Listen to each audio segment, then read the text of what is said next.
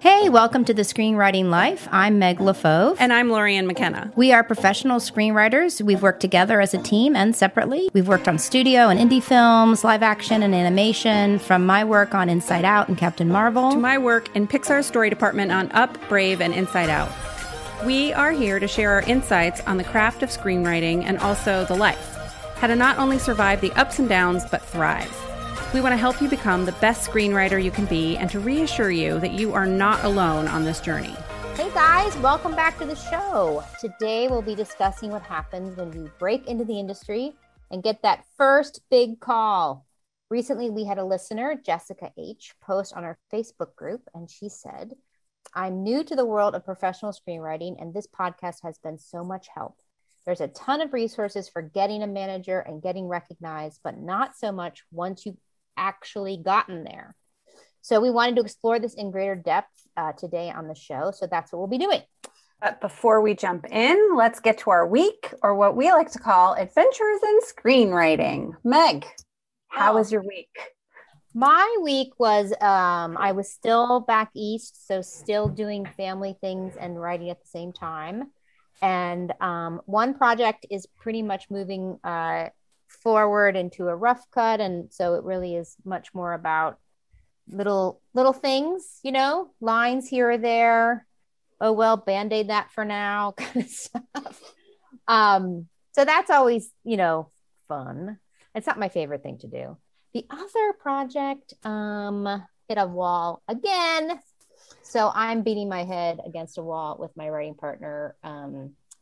We're just trying to hit a bullseye here for the producers and the director about the arc and her activeness, which I always talk about on this show. And yet here I am wrestling that snake myself.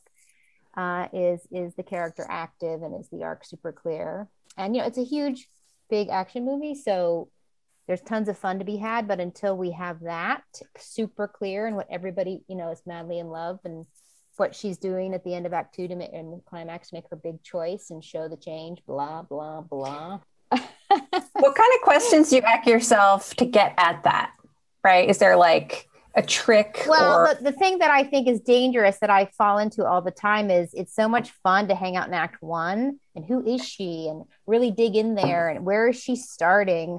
But I think I've really got to bite the bullet and just find a great Act 3 and end of Act 2 and then work backwards, because Act 1s are easy. They're delicious. Like, delicious. We can talk forever about, you know, who her dad is and what happened to her and blah, blah, blah. I mean, not that there's not stuff to do there, but I think we've hung out a little bit too long over there and we need to just find this pivotal change. And what do? Well, clearly it's not working. Yet. You know, it's not working yet. Not working yet. They're being super nice about it and supportive and throwing out ideas. But you know, you just have to go back. It's go back. So, yeah, that's what I'm beating my head against the proverbial writing wall. That's what I'm doing with a partner. So that's not, it's, you know, it's super fun way, but yeah, that, and I'm going to do it more next week. Yay. Lorien, how was your week?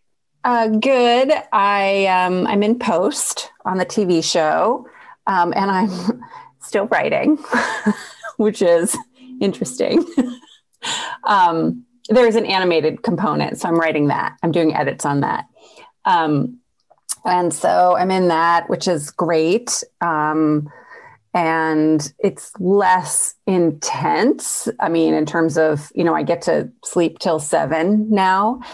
Yesterday was Saturday, and I decided to take an entire full day off. And I don't think I've done that since late May, like taking a full day off. I mean, I did send one workish email. It was just a little one. It was something that was on my mind, so I sent it. But for the most part, I just watched, you know, Lost in Austin and, you know, Northanger Abbey. And I just did all the things that are cozy, delicious things for me. My husband hung out with my daughter. So I was just alone in front of the TV. And it was great. And then this morning I woke up and I feel incredibly guilty about it. Like, oh my God, I wasted a whole day, which I did not, because I really needed that day. And then, Sharpening the saw. I really, really needed it. And I really needed to sleep. And it's how I'm going to be able to focus to get through the next couple of months in post and be available for the show and what I need to do. And then all my new projects, I'm in development on another show. So I'm working on that. And, just a little bit on the side here and there. As things wind down with one, I'm starting the next one, and yeah, just trying to figure out what's going to happen next. Right. I was so in production, like everything else just stops. Like when I crawl out of it, I'm like, do I have friends? Do I have a life? Hello, child. Right. So now I'm trying to figure out, okay, it's August. I still need to work. Where am I going to do that? How am I going to make that happen? What are the choices I'm going to make in order to keep working? Which I think is a bit about what we're talking about on the theme today, sort of this idea of, you get a job, hooray! And then what's next? And as usual, I started talking about the show before we even started the show. And this idea that once you get hired as, a staff writer, or, you sell a movie or you sell 2 movies, that then the jobs just keep rolling in, but it is still a hustle. It's still a hustle every step of the way. All that work you did to get your first gig was training for you to keep doing that. And, there's moments, of course, in everyone's career where you get people start sending you things.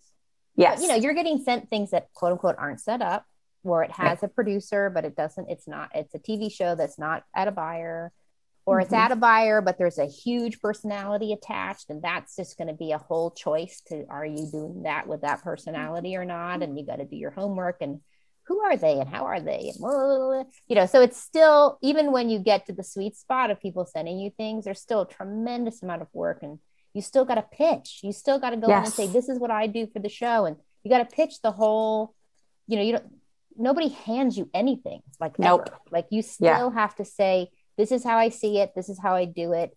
This is what's interesting to me. Here's the arc. Here's the show. Here's the engine. You still got to do all that work. So the hustle can change a little bit, but it's, and still in terms of heart projects, you're still hustling the same way that you've always hustled. So it's all just building those muscles. It really is, though, the free work, the prep to pitch on, someone sends you a book, or you meet a cool exec who has an open writing assignment, or, you connect with somebody and you guys come up with a great idea. It's still an incredible amount of you alone or with your partner working up the pitch. Like you said, Meg, like, what is this about? What is your take there? And I thought early in my career that if I got enough experience and someone would just hire me to write something because I'd proven it, right? Look at the things I'd worked on. Look at the work I've already done. That someone would be like, well, you're the right person. You come work on this. And I don't think that happens, very often. I think you have to be so established, but even still, you still have to pitch your take. You still have to prepare. They still have to make sure, why wouldn't you, right? Like they have to make sure you both want to do the same thing. Yeah. I mean, there are certain people, James Gunn or whoever, that if they say, I want to do this, they can do it. I mean, there is a stratosphere. Yes. But generally that's for writers, especially, like those are writer directors, right? You're always still doing the hustle. Hey, but we have another person on this show who's driving right now. Is he here? I am right here. It's funny. I need some advice from you, Lorien. I'm trying to do the day off thing as well. And I'm likely going to be editing this feature. I've already cut some scenes together. And it's funny. It's not always great for directors to edit their own material, just because like I'm going into post knowing every take that I want, right? Like I decided on set what I like. And I think it's nice to have an objective eye. But it's funny, because we're a micro budget, I'm essentially editing it just because that's what we can afford right now. So it's just been interesting. I love editing. Before even I was working on this podcast, I was doing a ton of editing for commercials and promos. So it's fun to be editing narrative. But what I want to ask you, Lorien, is you mentioned like taking a day off and like taking time for yourself and like, you know, just watching TV. But what I'm finding right now is even when I try to take that time and I turn on the television, I can't turn my brain off. Like I'm seeing the edits. I feel like it's just reminding me of the work I should be doing. So especially because you're show running right now, Lorien, and you're in post, do you have that at all? And like, do you have any advice as to just like how to watch something without entering like producer brain or seeing the edit? It took me about a week, right? We wrapped production on Monday, and then I just had to get a lot of sleep. You know, one night, I think this week, I went to bed at 10 and I didn't wake up the next morning until 9, right? I just had to get a lot of sleep. So I was still working during the day. It wasn't like we wrapped production and I could take this day off. I really had to get to a point where I felt like things were okay, right? That I didn't need to be super, super present. Like I could take a day off. Like things are moving forward. Everybody's working. I've given all my notes. I know what I'm expecting. But I had to get all the rest first. I had to get to a point where I could take a day off because I had to sort of earn it physically, mentally, and emotionally, where I knew I wasn't going to freak out about, oh my God, I have to do that thing. And also it was a sort of survival mechanism too. You know, I have to figure out how to be present with my family, right? Even though my whole day yesterday was hiding from everybody, but that helps me be available the rest of the time. Also, I think my age plays a part into it too. I'm just fucking tired, right? There just became a point where it was like, I can't keep functioning like this, right? I think when I was when I was younger, it was easier to just keep cranking, right? But now I just, you know, my hip starts hurting, my back hurts, my feet hurt, you know, it's like, I can only do so much. I mean, I'm only 27, so I don't know what I'm complaining about, just being a fresh young 27-year-old. I was just going to say, like, the extension of that question though, too, is like, I find though that like when I'm watching TV in the middle of a project, it's reminding me, like, are you able to turn your brain off when you're watching TV? No. Or do you see are you reminded of production in that way? I can't stop looking for structure and choices and flags, but in a way that's sort of like mystery for me. I kind of like it. Like, are they going to pay that off? How are they going to pay it off? It helps if I have a glass of wine. I can turn that part of my brain.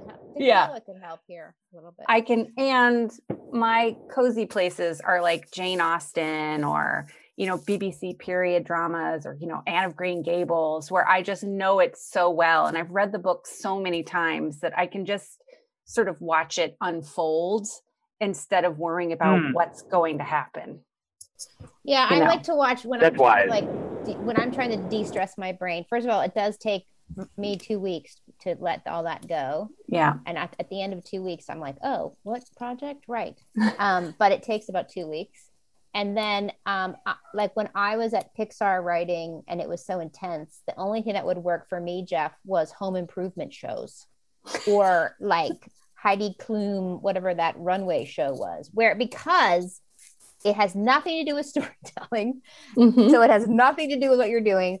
And it starts with problems and challenges, and then they're done. And look, there it is. There's the new house. There's the room. There's the outfit. You win. Like, so it just finishes, like it completes, you know, and it's short. So I find that's the best brain candy for me when I can't get out of stopping to think of things. That's brilliant. More reality TV stuff, because it's just not going to trigger all your stuff. I mean, of course, there's writers doing reality TV and that's all made up. But I'm just saying, in terms of the triggers, it's not going to. Yeah. And mine is just full Northanger Abbey, like the silliest Jane Austen I could find. Let's watch a gothic Jane Austen. That's really brilliant. Yeah, I think it's Great British Bake Off for me. I'm realizing that's what I need. Yeah, just watch something like that. And like when I went to Ireland to work on this Netflix animated movie, it was so intense that I watched, I think, 4 seasons of the Great British Bake Off show. I just watched like 3 in a row every night because it really did help. It engage you and relax you, and it's fun. And look, there's somebody who won, or there, you know, it finishes. So they made a pudding. and you made a pudding. And, but it's still creative. And people are still like having puddings fall and cakes fall on the floor. So you don't feel like such a doofus either. Right. Because it's just life and the human condition unfolding, but it's about a pudding. So, I think because I've been like traveling and still like kind of rapping, I'm sort of in that like half work mode, half reestablishing life mode. And I think it can be hard to work when you feel like you're not all in on it. Like when your brain's being pulled in 5 directions. And candidly, the thing I'm driving back from, I was telling Jess, I'm a best man in a wedding, like soon. So I'm driving back from a bachelor party. And there was that too. So I think like the short answer is I'm just really excited because I think this week I can actually dive in and be fully there. It's very hard to work creatively and productively if your brain's in a lot of places. So I think like that was kind of how my week was, just like very much halfway in, halfway out. And now I feel like I can fully dive in. So I'm excited about it. Cool. Often. And what about, let's hear from our intern, Jess. How was your week and what do you do to relax? I actually do reality TV as well. I've been doing some very trashy reality TV though, and it's gotten a little bit draining. So I think I need to find something just because of, there's that emotional side that people go through and it's quite heightened in that space. And so, I get I've started to get overwhelmed by reality TV, which is just perfect. But other than that, my week has been filled with pre-production on my short film. And, I think something I've started to value a lot more because I am still doing like revised drafts of the script just after we do like table reads, or sometimes the actors will have ideas that I do want to include.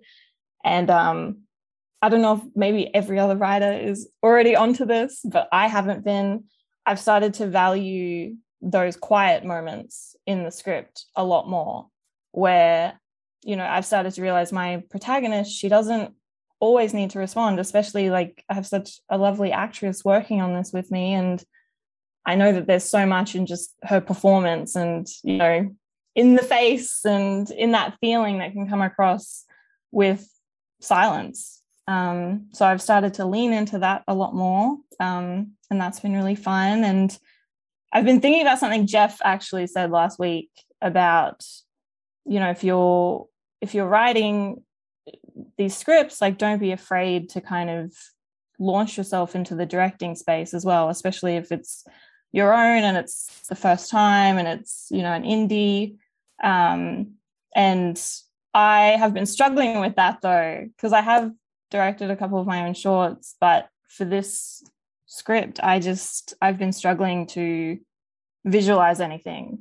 And for me, I can't connect if I'm not visualizing or hearing what's on the page. And thankfully, after I got some really nice notes back from a good friend, it just all started to click and I started to see things. And I moved away from my very good friend Doubt because I cozy up to her a lot.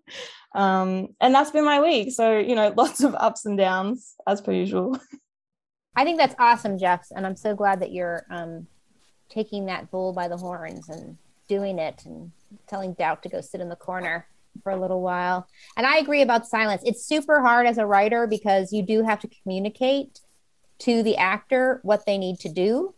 And animation, often I feel like I'm writing for the animators and the storyboard artists so that then we can cut this piece of dialogue. Sometimes, editors are like, well, writers don't like you to cut their dialogue. And I'm like, no, if I'm doing it right, you should be able to cut my dialogue because everybody knows what's going, the less, the better for me, not all people. Like, obviously there's amazing writers that dialogue is like music. But I'm just talking about for me, you definitely do want your actor. Yes. I have a red pen I call Stabby. And my favorite thing is to bring Stabby out and cut dialogue if we don't need it. Right, that I'm after the emotional moment or the story beat far more than the words that are there. But Stabby and I are now best friends. I love that so much. Yeah, Stabby. I don't know where Stabby is. Here's Stabby's cousin. Yeah. All right, well, let's get on to our topic. Let's start with getting the staffing call and or selling your first script and what that looks like. That can come in many different ways. I'll talk about features, Lorien, if you want to talk about the TV or either way. Often those first ones kind of come out of the blue, meaning you've done all this work and you've done it and you've gotten passed on for other things and you never know which one is going to be the one. Like I literally was in a pitch once and I came out and I told my manager, well, they hated it. They said nothing. They looked so bored, like, let's just move on. And then they bought it like within a couple of hours. Like you never know what the yes is going to come from. I just promise you that you cannot tell. But you're going to get that yes, and you should go out and celebrate. You should go have champagne. You should thoroughly enjoy it. You should call up all your friends and your parents and whoever, because that is the good stuff. Like those couple of days before you start the job and you got the job, that's the sweet spot. Yes, please enjoy it when it happens and don't start worrying like immediately, because you have to enjoy the good stuff. And that really is raise the champagne, in my opinion. And then in features, you're going to immediately have your first meeting, right? You're going to immediately start, okay, what are the next steps? And doing the deal can take months and months and months. Like you might not start writing for 3 months or more because they're doing the deal. I really suggest not starting writing until the deal is done for writers, because occasionally the deal doesn't get done, but obviously if it's one of your first ones, it's going to get done because you're not, making $1 million or whatever. But, and then you're going to go into the meetings of what's next. Is your deal an outline, right? First, sometimes it is, sometimes it isn't. Sometimes they're going to want you to do an outline, even if it isn't, to the producers. The best deal to me is if you've already got a director on. Odds are you won't.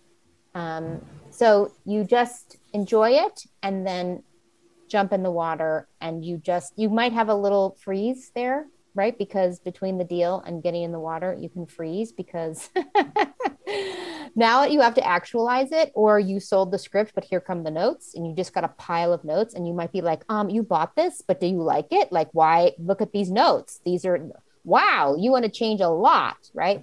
I hope whoever you sold it to, you've already had conversations about what it is and what you like and what they like and why you're selling it to them. So that you're on the same page before you sold it to them, but oftentimes you're not. And then you start the lava process with partners, which is super fun. Totally. I find the celebrating part hard because I've been in the middle of negotiations before and the deal falls apart. Right. So it's like, I sold a feature and then nope, I did not sell a feature. Right. Or I've had the part where, I've pitched a show and then you hear so-and-so is interested. So then I'm like trying to decide, what does interested mean? Does that mean they want to buy it? And then you have to wait. Okay, then we wait for the offer to come. When is the offer coming? Okay, the offer came, right? And then, okay, is that when I sold a show? No. Now I have to wait for the deal to close. Okay, one time that took 6 months for the deal to close before we got commenced to write the pilot, right? So it's like, when is the part where I get to tell all my friends I sold a show, right? It's just, it's tricky for me because I don't quite understand, like, do I sell a show when somebody's interested? Do I sell the show when No, you sell the show when the deal closes. When the deal closes, right? So that took 6 months, right? And, you got to wait till you get the commencement call where you get kicked off on what the next step is, right? So it's a little, and then, then I go right into the like, oh God, I hope we get greenlit. Right. It's always like this next step. So I am a big champion of, yes, you should celebrate. Absolutely. But I have a hard time doing that for myself because I'm sort of afraid of that big black boot that's going to come falling out of the sky and kick me in the head, which no one wants to hear. This is supposed to be like a inspirational, yay, you sold a show, or yay, you sold your feature. But I think experience has taught me to be wary, right? Most of the time, I don't trust it until I get that first amount of money in my bank account, right? When I get that money in my bank account, I'm like, I got paid. It's real. It's really, really happening. That's when I celebrate by not spending it.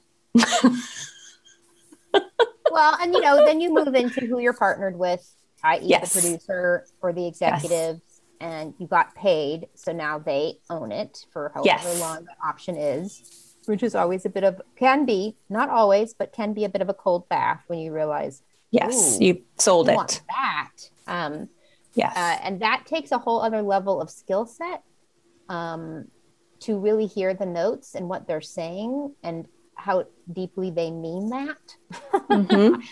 I've been going through that a little bit in terms of, like you meant that literally, like that's not a suggestion. Like that's what you want. Okay. And that's okay, because it is a back and forth. You should ask a lot of questions. My very first gig of getting paid as a writer, the tone that they wanted, I was totally wrong. And I mean, that's like huge. That's like huge. Tone is a huge thing, right? I should have asked the executive at the studio, can you name some movies that are in the same bucket of tone that you're hoping this is? Because I thought he wanted something kind of realistic with bits of humor, and he wanted pretty broad humor with bits of reality, right? And so that's an immediate, like, they're not even going to give you notes because the tone is so off. They're like, what is this? I was a bit of a dog with a bone, and then they went back in and pitched a whole new version because why not? Your second step, they're paying you $1 anyways. I think that speaks to this idea that, like, as a writer, you're going to write, what you're going to write is like the thing. This is the one, right? It's like you're going to sell a show or a movie. You're going to work with partners. It's going to morph. You're going to write another one and another one and another one, right?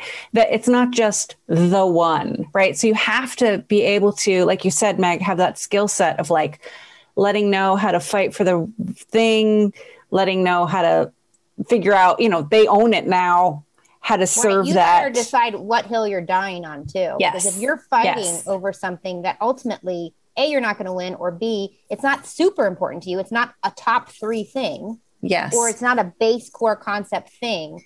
You got to really, you can't just fight. They're going to get exhausted and be like, okay, next writer. They bought the IP. They bought the idea, right? They bought you to execute it.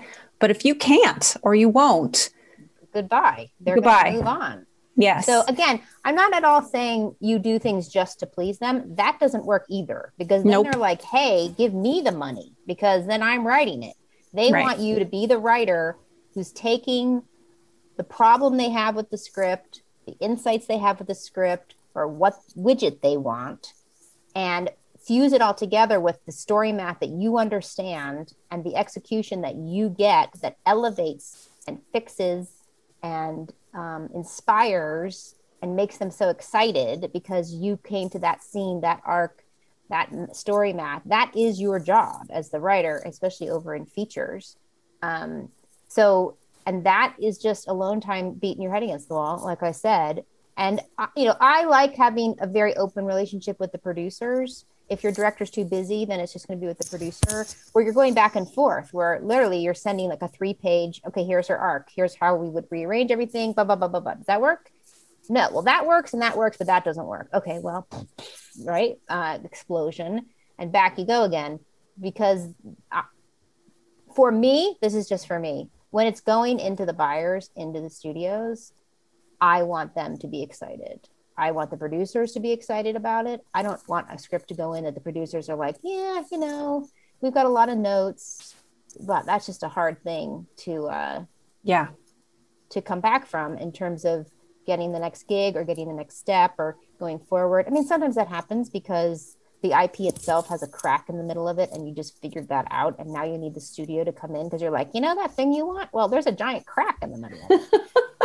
So you do have to bring them in. But as long as the producer's with you on board, like, they've done all this work. We've done all, in terms of, again, I'm not talking about WGA steps here. I'm talking about the churn. The producer has been in the churn a little bit with us, so that they're going in as your champion to that studio. Here's where we are. Right. So that's kind of how I approach it. I think everybody approaches things differently. I know writers. I was talking to a writer friend of mine who was working on a piece of IP. She was hired to write it. And I think she did something like 8 versions. And that's now abusive, right? That's now like, okay, you have to just say, I need to go into the studio. I have to get notes because you can also get in the situation where the producer's wrong. Right. And the studio wanted something else. I mean, hopefully that doesn't happen, but that can happen. So what I'm talking about, you can't do that in, forever. At some point you have to get feedback from the studio. So it's always a balancing act. It's always a balancing act. You got to use your gut. Sometimes you're going to be wrong. Sometimes you're going to call it wrong. It's also the balancing act between what the producers and studio are looking for in terms of what they've bought and what widget they want and what, how they're going to sell it, all of that external outside in thinking, and also your lava, because you have to have both sides of that. That's why, for the emerging writers, when we're saying write many, many drafts, this is the skill set you have to get up, and your toolbox and your skill set of the story has to be such that you can go into this higher math of balancing. Well, he really wants this kind of action sequence here, but what does that have to do with her character? And it actually changes the thematic point. But that was what I emotionally cared about. And now I'm realizing he actually cares about something completely different, that his lava, what he's drawn to, and it's not like anybody's doing this on purpose. You just don't know it until you get in it and you're talking about it enough and executing it enough to figure out, oh, wait, this is what excites you, this thing. And then I'm like, well, can I get excited about that? Like, what's my door into that emotionally in terms of my own? Am I the person to write that? Do I care about that emotional topic?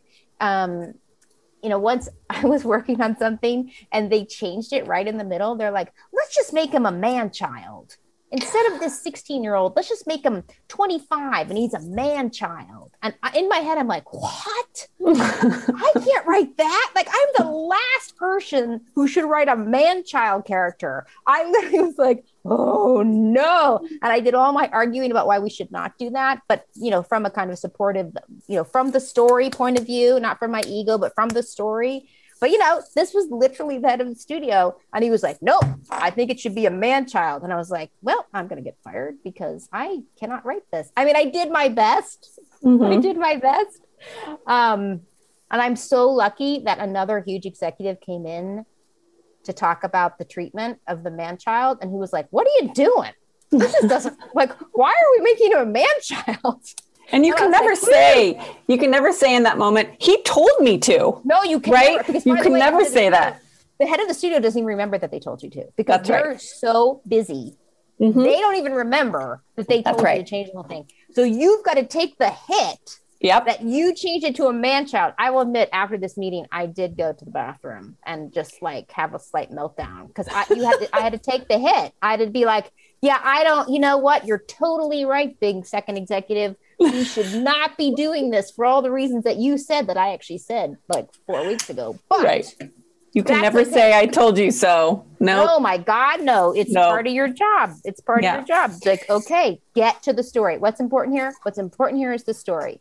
That is what's important. Yeah. It just got back on track.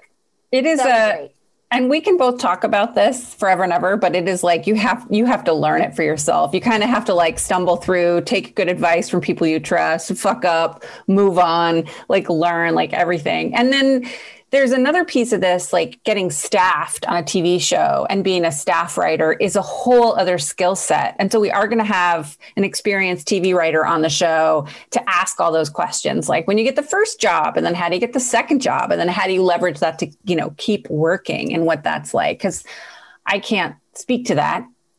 Meg, you've been on a TV writing staff, so you can speak to that a little bit. But I think I think it's that's a ladder, which I actually think is better in terms of there's a ladder. You go up in getting your, now you're a staff writer, executive, VP, like you go up a ladder. There's something to follow there versus features. There's not as much. So I think that's when I'm looking forward to him talking us through that. So you're going to fall on your face in some meetings, and some meetings, the emotions are going to come up. It happens to me. Why am I saying that to this executive in that tone? Because he's now defensive, and I'm like, shit. But it's just because I'm emotional. And then later I'm like, okay, I got really emotional about that because I'm very passionate about the story, and I just blah, blah, blah, blah, blah.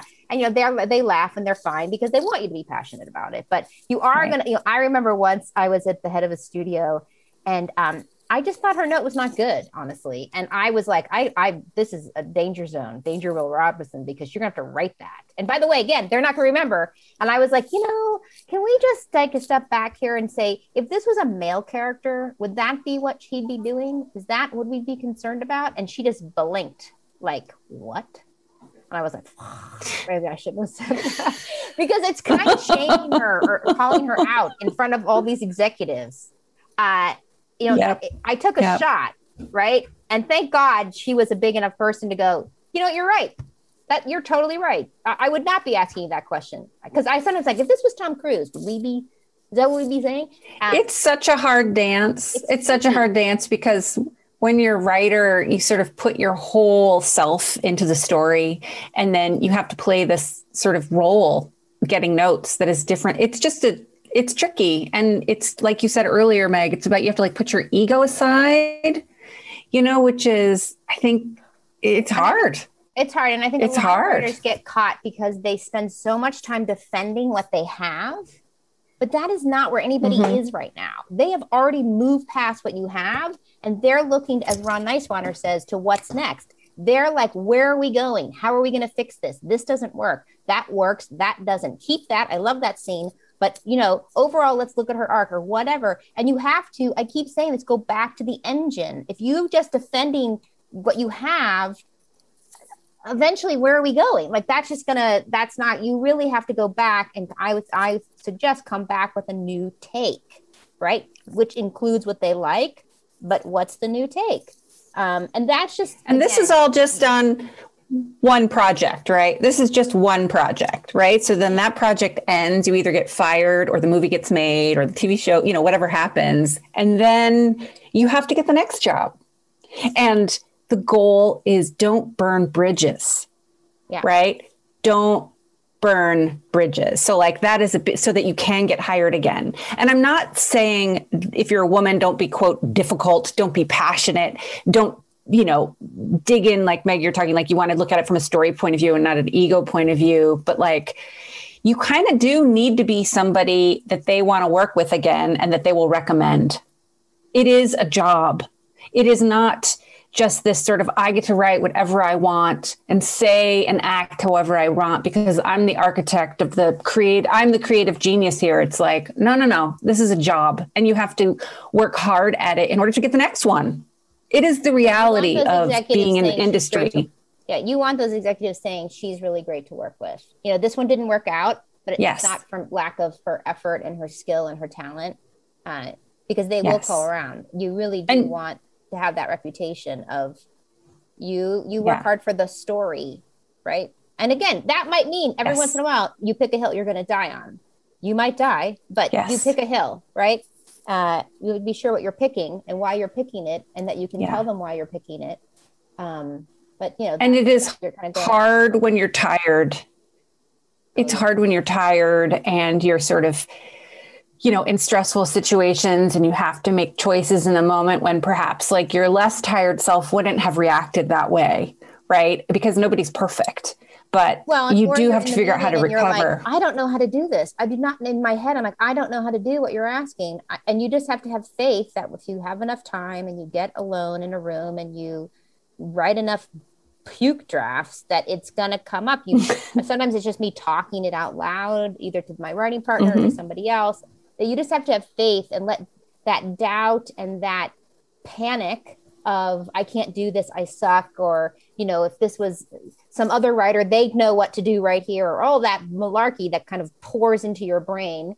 outside, you should just be like, let me think about that. Yeah, that's an interesting idea. Let me think about because that. Inside, you could be having a complete meltdown. But outside, you're just like, just go think about it on your own. Don't do that in the meeting right now, right? Or do. Or like say, and here's what I don't get about that. And start asking your questions and ask questions until you do get it, right? And so it's hard to resist. Style. I know it is hard to resist. It's going to be your own style, how you interact with people. Yeah. But if you know, my best piece of advice is if you keep it on the story and you're talking about the story, that's always going to, because that's what everybody's there for, whether they say it or not. Yes. Every job is about getting the next job, because it is a fantasy what we do, and it's fun and amazing. And we create worlds and people and stories, but it's a job, and because we're freelance. You know what I find so strange about the experience of writing is you take IP, whatever, a book, a comic book, or whatever, or you take nothing and it's your original idea. And then you hand them a script, and then it's as if it always existed and you didn't do it. I can't explain it. It's literally like, if you do it right, it starts to exist outside of you, and they all take ownership of it immediately, right? Yep. As if, and then you just have to let now it's a whole other ego level of letting go. Like she doesn't belong to you anymore because you did it right. So now she belongs to them. And they're saying, well, she wouldn't do that. And you're thinking, well, I actually created her, so I can tell you that she might. Doesn't matter. Like that, it is now not that thing in your head anymore. It is this thing that exists now between all of you, between the studio executive, between the producer, the director, and you. This thing that you've created out of your guts, they now own it. It's a really mind-bending thing. Sometimes you can have mind-bending moments where I literally listened to storyboard artists once argue over something, and I'm like, do you want to ask me? Because I wrote it. So but it's just, again, you have to take it as a compliment, right? Because they're walking, talking people now and out in the world. So that's the kind of irony of doing your job well. Yeah. Is you create something that then other people come in and it's its own thing. Just super quick, like this, first of all, this is so valuable. Like, I just think this is such an important conversation. And like, I would love to know, that balancing act between being a team player, but also knowing that you were literally hired to occasionally defend something that is what's going to be best for the story. Do you have a barometer for like, I know I need to die on this hill. Like, when you're getting notes, like, there are some notes that you can take or some notes you can move on from, but, like, is it something in your gut that you feel? Is it something that you've thought about where you have to stand up for the story? For me, it's always about the story math. And I say math meaning, so let's use Inside Out. I was dying on the hill over and over and over that they wanted to cut the scene with her mom sitting down on her sleeping bag and saying, thank you for being our happy girl. Because there was a concern that nobody would like the mom or whatever. Like, it just kept coming up on the chopping block. And every time I would die on that hill because I would be like, you cannot cut it. It's not about me. It's not about my ego. It's not about because I love the scene. It's not because I love the dialogue. It's because it is Joy's license and her motivation for her whole journey. So if you take it out, we are going to get the note, nobody likes Joy. Like, it was a pivot stone. Do you know what I mean? Like, it's a pillar under the story that I understand it's a pillar. And if you want to change that pillar and you're the director, you can change it, but no, it's a pillar. And so let's talk about that. Like, you know what I mean? Sometimes you get in those conversations, but for me, the hill I'm going to die on is because the whole freaking thing's going to fall down if we start mucking with that. So if we're changing it, how are we changing it? And what does that mean? That's how I do it. That's true. I think the lesson there that's so wise is, like, you always want to contextualize notes for the story, right? Like, to be a great team player and build something with the team, if you're feeling defensive or your ego's being challenged, if you can position it back in the context of the whole thing, the whole story, the whole project, everyone is seeing that you all have the same goal, right? It's not about you. It's not about your personal opinions. It's about making sure that everyone is seeing that this thing we're creating together needs to be the best thing it can possibly be. So I think that's really wise, Meg. There's also a very complicated human element, is that a writer can set their ego aside and fight for the story, but that doesn't mean everyone else is, right? Everyone else is coming into that space with their very own goals, agendas, their version of the story, right? So you also have to be very aware. You have to read the room, right? Sometimes the hill you want to die on, you have a really good defense of, but you have to make a choice. It's a very complicated world. That everyone is there. You hope for the right reasons. You hope for the similar reasons that you are. Like Pixar was at its very, very best when everybody was behind the director and like, we're making this story. Like, everybody was in service of that vision. And it just felt like it was this great thing. And then, sometimes it doesn't always feel like that, and you have to be careful. You can get contradictory notes in a meeting.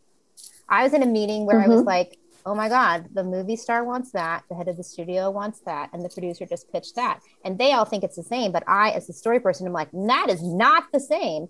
And you have to suss out just by your gut, or if you have a great manager or agent, they can help you suss out who's the power in the room. Sometimes it's the actor, sometimes it's the head of the studio, and sometimes it's the director, right? You have to go. Usually it's the head of the studio, but if it's a big enough actor and that's why it got greenlit, it's probably the actor or the big director, and the studio will go with what that director says. You have to suss out, okay, I'm going for that guy. I think he is the bottom line, right? So that's the note I'm taking, right? And sometimes you're wrong. But again, sometimes you can be brave and say, I think those are three different things, but it depends what kind of meeting you're in. And those people are busy and they don't necessarily want to have a spitball session. Yes. So, that's why you have all of this sounds very, very scary. And it is. It's doubtful that your very first time will be like this. This is like, you learn these skills as you go, right? You're very rarely going to be, you sold a movie and then you're thrown just in the deep end by yourself, right? That you're hopefully going to be learning these skills with a manager or an agent or other writer friends, or you have this community to build up, to lean on, to call. I mean, Meg, when I was first getting started, I would call you and I'd be like, this is what a person said. Please translate this for me. What does this mean? Right. And it would be like, oh, well, they really mean this, or they're saying this, so that's what's so important about having a community around you, having safe places to go ask these questions so that you're not, doing it in the meeting. And this is, I'm still learning. I think we're all still learning, every sort of new room you're in, every sort of new opportunity you get is an opportunity to figure it out. And, like Meg always says, the longer you stick around, the more you have a chance of, getting the next job. It's, when it gets too hard, and the people who quit are the ones that aren't going to keep. You're not going to get up to this level like that fast. That's why you're going to do smaller things first. And that's why you're going to sell something, and then you're going to get fired because they're moving too fast. They're moving up the chain. That's fine. That's normal. Go to the next one. Go to the next one. You have to, you're building blocks underneath you so that when you get in the room with that huge actor, you're ready. Well, you're never going to feel ready, but you are ready because you've already been in enough rooms, right? You've already seen this, done this. So that is part of the process that's why when we say write 15 drafts or take those meetings, do the thing, we're just trying to get your skill set up, because the only way to get that skill set up is to do it. That's the only way, is just to be in those rooms and get yourself up to the next round. But it is also really exciting, right? To be confronted with these problems, right? Like, ooh, is it the actor, the director, is it the producer? And then you have to sort of stop and be like, oh my God, this is an exciting opportunity to figure out what the hell I'm doing. Like, I'm doing it. I'm being a paid writer, so it is exciting. It's also terrifying. But, I think the big headline is making it, getting a manager, I think, is about having someone that you trust and support to help you navigate. But this manager helps you get read, and helping you get read is what helps you get meetings, which can help you make connections, which can help you get, opportunities, so each step along the way is building up a potential career that I don't quite know until you get to that stratosphere. We're always hustling. We're always trying to get the next job. So yeah, it's a fun gamble with our lives. Right. Whee! I'm not stressed. You're stressed. Well, everybody, thanks for tuning in. If you haven't yet, make sure you join our Facebook group at facebook.com/thescreenwritinglife. Also, drop us a review on Apple Podcasts. We appreciate every single one because they really help us reach even more screenwriters, just like you. And remember, keep writing, and you are not alone. Thanks for tuning in to The Screenwriting Life. We love our community, and we want to get to know you even better. Join our Facebook group at facebook.com/thescreenwritinglife or email us at thescreenwritinglife@gmail.com to have your question considered for the show. You can also suggest topics by emailing us there. Also, we'd love for you to drop us a review on Apple Podcasts. Even if we don't read your review on air, trust me, we have read it, and not only does it mean the world to us, but it helps other people find the show. We've always been driven by mission and mentorship, and reviewing our show helps expand that mission. And of course, until next Sunday, happy writing.